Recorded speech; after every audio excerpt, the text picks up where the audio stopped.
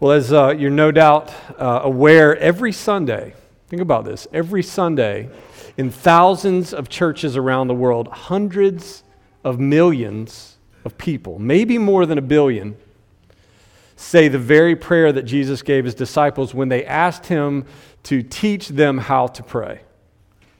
It's a prayer that includes the words, "Your kingdom come." We say it every Sunday here in the context of receiving the body and blood of Jesus. Your kingdom come. The proclamation of and the teaching about this kingdom was as central to Jesus' message and frequent in his vocabulary as anything else. He talked about the kingdom a lot. It framed his calls to repentance, his works of divine love among the down and outs, and it framed his promises of a liberated future. And when asked what Jesus' message was all about, most people, understandably, would probably say love. Yes. But also, I think you have to include the kingdom. It's constant. The refrain is continual, and it rises, especially in Matthew's gospel. The kingdom is mentioned roughly 50 times in Matthew's gospel alone, 11 of which are parables, 7 of which are in chapter 13, and 6 of those begin with the words, "The kingdom of heaven is like." Well, what is it like? If we're going to pray for this kingdom to come, it's probably pretty important for us to reflect on this a bit from time to time, to know at the very least what Jesus meant by the kingdom. How does it come and how is it received? What challenges does it face? How does it compare to earthly kingdoms? And so on and so forth. We should probably be asking ourselves what we mean when we pray those words every week. And when I was penning those words, I couldn't help but think of the infinitely quotable film, The Princess Bride. I mean, you've seen that. When the mercenary kidnapper, Vizzini, he keeps shouting, "Inconceivable!" in these faltering attempts of his to evade Princess Buttercup's mysterious rescuer. But finally, his otherwise patient, swashbuckling Spaniard partner, Inigo Montoya, he muses and says, "You keep using that word. I do not think it means what you think it means." So if we want to align our meaning, when we talk about the kingdom, with that of Jesus' meaning, I think a great place to begin is with the petition that immediately follows in that very prayer he gave them. "Your will be done on earth as it is in heaven." That's a pretty important clue, qualification. Your will be done here as it is done there. At so many turns in Jesus' ministry, we find out, though, that the kingdom of heaven is a confrontation. It cuts across the grain of other wills. It cuts across the grain of other ways, of not only the political domains of Rome and of Israel, but even the personal and the cultural and religious sensibilities of his day. And we find out it cuts across the grain of the sensibilities of our day, too. And yet, as it contests and as it's contested, it's not coming in the way that people might expect. It's not playing by those rules. It's not like other kingdoms. A few weeks ago, I was mountain biking with a Buddhist friend of mine who I've mentioned before, named Dustin, and we were talking about American politics and Christianity, the fun sorts of things that, right now, that intersection can be sort of fraught, especially if you're talking to a non-believer. And he asked me this. He said, "Do you think maybe Christians have elevated Jesus beyond what he intended?" That's a great question. A little hard to answer while I'm pedaling up a mountain and my heart rate is at about 155. But the answer came, sort of gradually. And I said, well, I think yes and no. I answered, no, Jesus clearly never intended Christendom, this kind of top-down theocracy in his name that offers Christians the levers of power and puts unbelieving people under the church's rule. No, I don't think that's what Jesus intended, that kind of elevation. In fact, he said his kingdom is not of or from this world and that its leaders are servants. They're not sovereigns. But I did say this, yes, there's no denying that Jesus saw himself as the unique source of real life and of flourishing, the singular source, bread from heaven. And so I wanted to give him sort of some of the language of Jesus about this. I'm the bread of heaven. Come from the Father. I'm living water. You'll never thirst again. I am the way, I'm the truth, and the life, the way to the Father. And I said his exaltation as this kind of Lord actually began with the same people who sat around the campfires with him for 3 years and heard his teaching.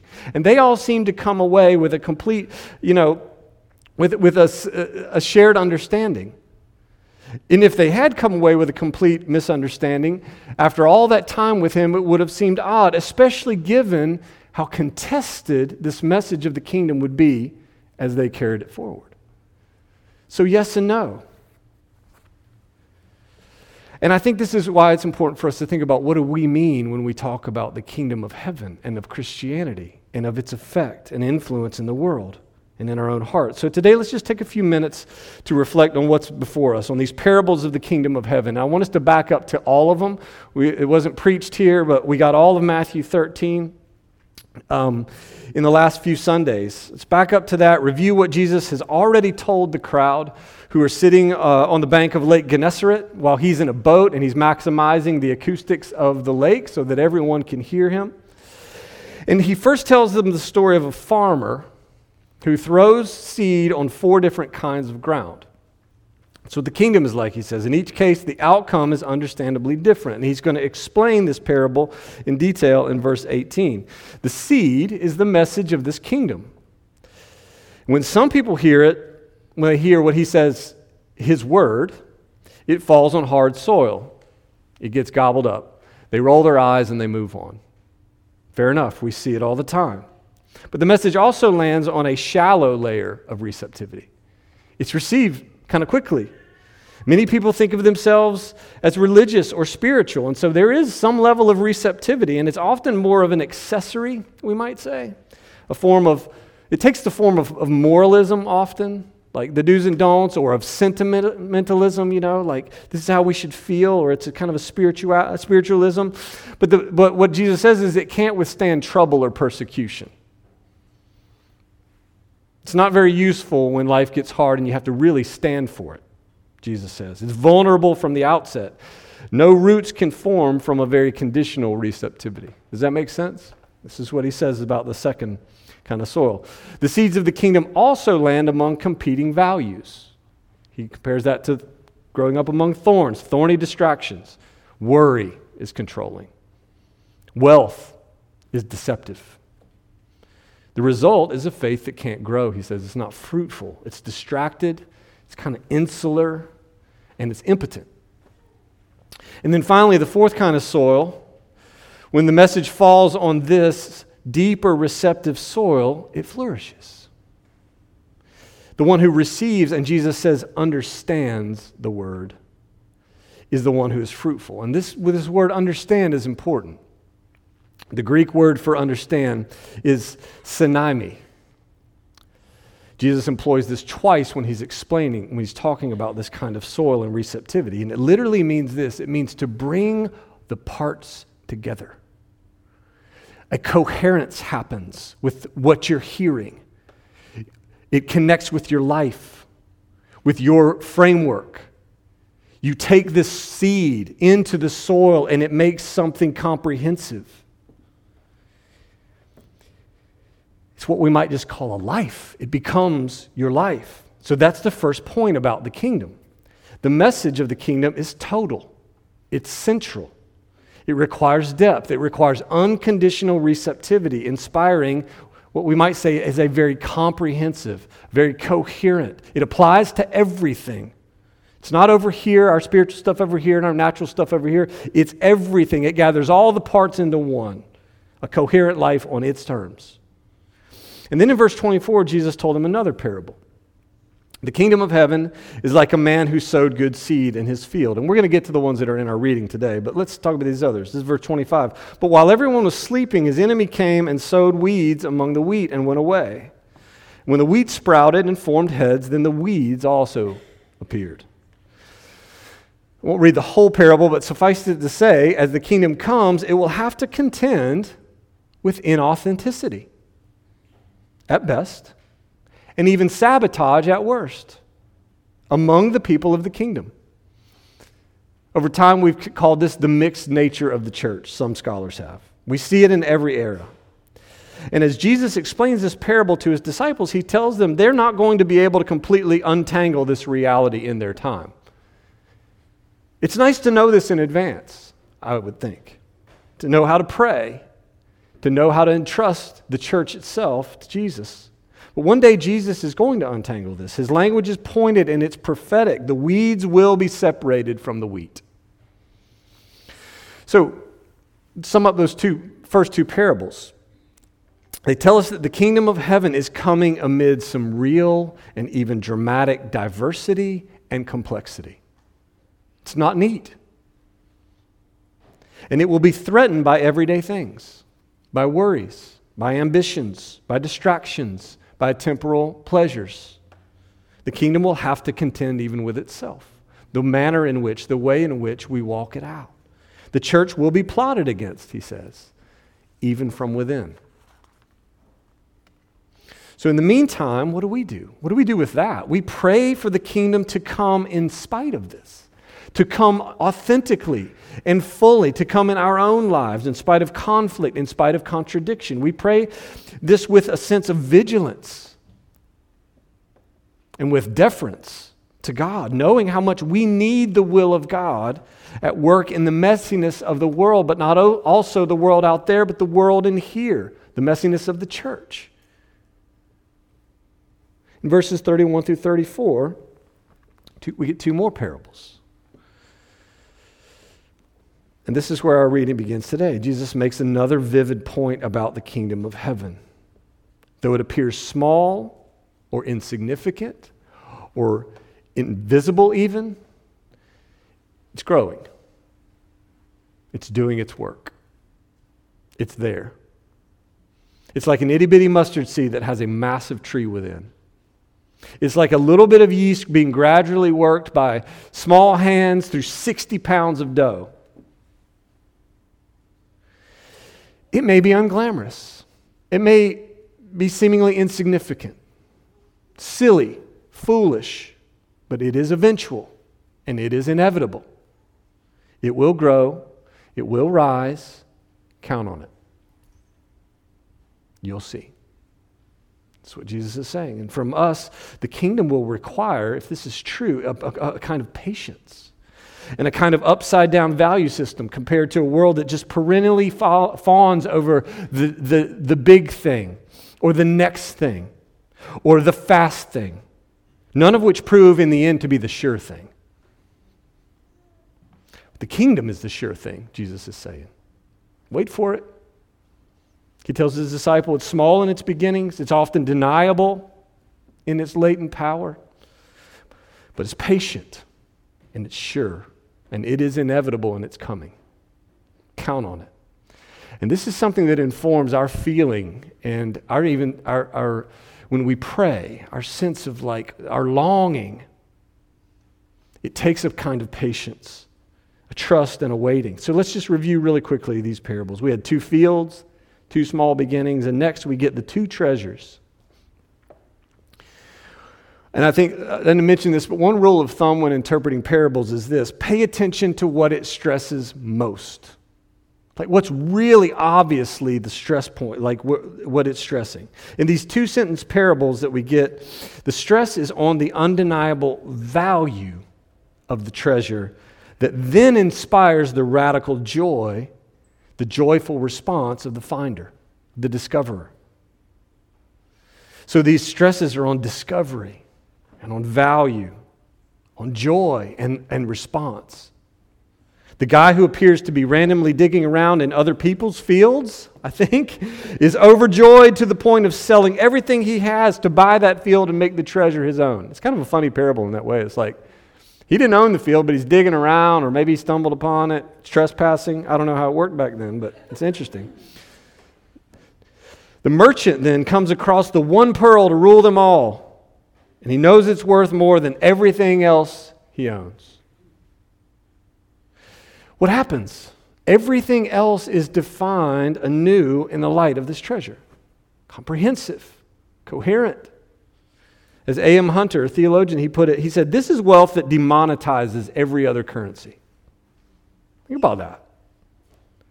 The kingdom represented by these two treasures, it's everything. It's costly, to be sure, but it's worth the cost, undeniably. And the reason for this kind of radical divestment that these finders, these discoverers make, it's not fear or obligation, it's not religious compulsion, but it is this personal joy that it inspires in the one who finds it. And I want to for us, for just a moment, to think about, if we're not experiencing it today, to think about the moment or the moments or the seasons of the joy we had in Jesus when we discovered how loved we are and how valuable it really is to live with something like this in a world that's so fractured and frail and fraught.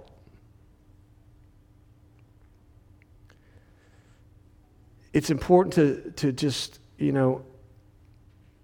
I think this is probably an important place for all of us, right? Just to pause, to return to our discovery story. Ask ourselves this: what value do we ascribe to the kingdom right now? What joy does it inspire or not?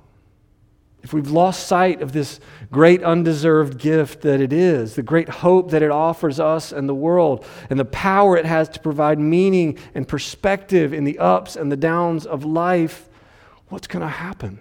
Our joy will wane. But this joy is what Jesus wants for us.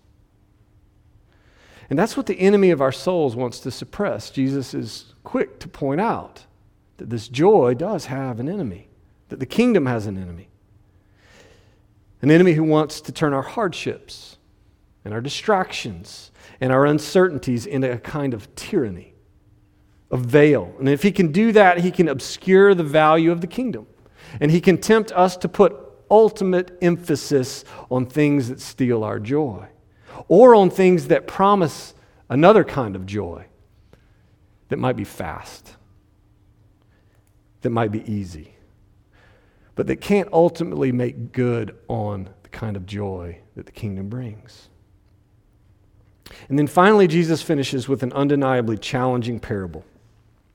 And we do well to listen to it, to listen closely. It's a bit of a reprise of the second field parable when weeds are finally separated from wheat in the kingdom. One day, he says, the kingdom will be sorted like fish in a dragnet. What does that mean? It means that those who have exploited the kingdom for their own ends, who have been building their own nearsighted, self-serving domains at the expense of peace, at the expense of the well-being of others, and the glory that belongs not to men but to God, these people, these systems, these situations, they will not be ignored or absolved. There will be a reckoning. And as is his way, like it or not, Jesus puts it in vivid prophetic terms. The outcome for those who dehumanize and demoralize, it will be a molar-grinding grief.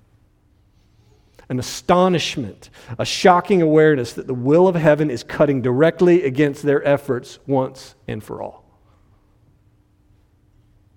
And this means that when the kingdom comes fully, the world will finally know what the world really ultimately longs for, the fulfillment of the hope we all carry, that justice that isn't compromised, dignity that isn't conditional, and leadership that isn't corrupted. Imagine that. And everybody knows, whether you're a Christian or not, that there are people, there are situations, there are systems from which we need separation, rescue. And Jesus says this is what we can expect. It's heavy news, but it's good news. It's impossible for us to say if Jesus' blazing furnace language means a kind of annihilation or a refining process or something else. We don't get a lot of detail. And I think we do well not to speculate too much. But this is prophetic language meant to provoke and challenge. It is a warning. And yes, Jesus did that quite often. We can't scrub that out and keep the parts we like. This is because, here's the thing. This kind of warning, this kind of care, it's what people who love and protect and rescue others do. It's what good kings do for their people. They tell the truth, even if it's hard to hear. So what do we do with this? Taking it all together, we must be vigilant and devoted. This prayer for the kingdom to come actually reminds us, it should invoke some of this reality. Like, this is what we're living in and living for. Jesus says, whoever has ears, let him hear. Let him hear. Friends, the kingdom, just in closing, a couple closing thoughts. The kingdom is clearly more than the moral teaching of a novel rabbi. Jesus links the kingdom to history. His history, to Israel's history, to our history, because it's a story unfolding in the world. In other words, Jesus isn't merely offering people a better way to be better humans. Jesus is hijacking history in the name of love for the kingdom, or rather, he's taking it back from hijackers, from evil empire, from decadent culture, and even from bad religion. The kingdom is also more than a symbol of pop spirituality, bathed in soft platitudes, head in the clouds, sentimentalism. We know the kingdom has a prophetic history in flesh and blood, hands and hearts, in sacrifice and courage. And we're reminded of that every week at this table. Embodiment of the living God for the sake of the world and in the promise of a kingdom that will come, and that is coming, and that has come. And when I say we're reminded, let me be clear, we're not only reminded, and it's not merely through symbols. In Matthew 26, Jesus said the bread and the wine would be for us a singular connection to him, to the kingdom of heaven, and to a future even, in which he said that he will eat and drink with his disciples again in the kingdom of his Father, an event for which we long, an eventuality, an inevitability. So when we eat and when we drink today, he is with us. The kingdom is uniquely present to us and among us. And we're reinvigorated as the people through whom the kingdom comes. Restored to his will, renewed for his calling, patient but urgent, receptive, willing, teachable, open, deep soil, placing deep value, and experiencing deep joy. Lord, let this be true of us. Let this be true of us. I pray over hearts and over minds today that need the joy restored, that need to see the value of the kingdom. Those who are seeing the mountains, and I confess I was very much in a space like this a month or so ago, just could only see the problems. But Lord, you're teaching me, you're teaching us that we have something of much greater value and much greater power than the things that are immediately in front of us. The distractions, the temptations. So God, just do this work in us as we receive from you today, as we receive the kingdom today with these hands, with our flesh and our blood, to receive you, your body, your blood today. Your kingdom come, and your will be done right here. In the name of the Father, and of the Son, and of the Holy Spirit. Amen.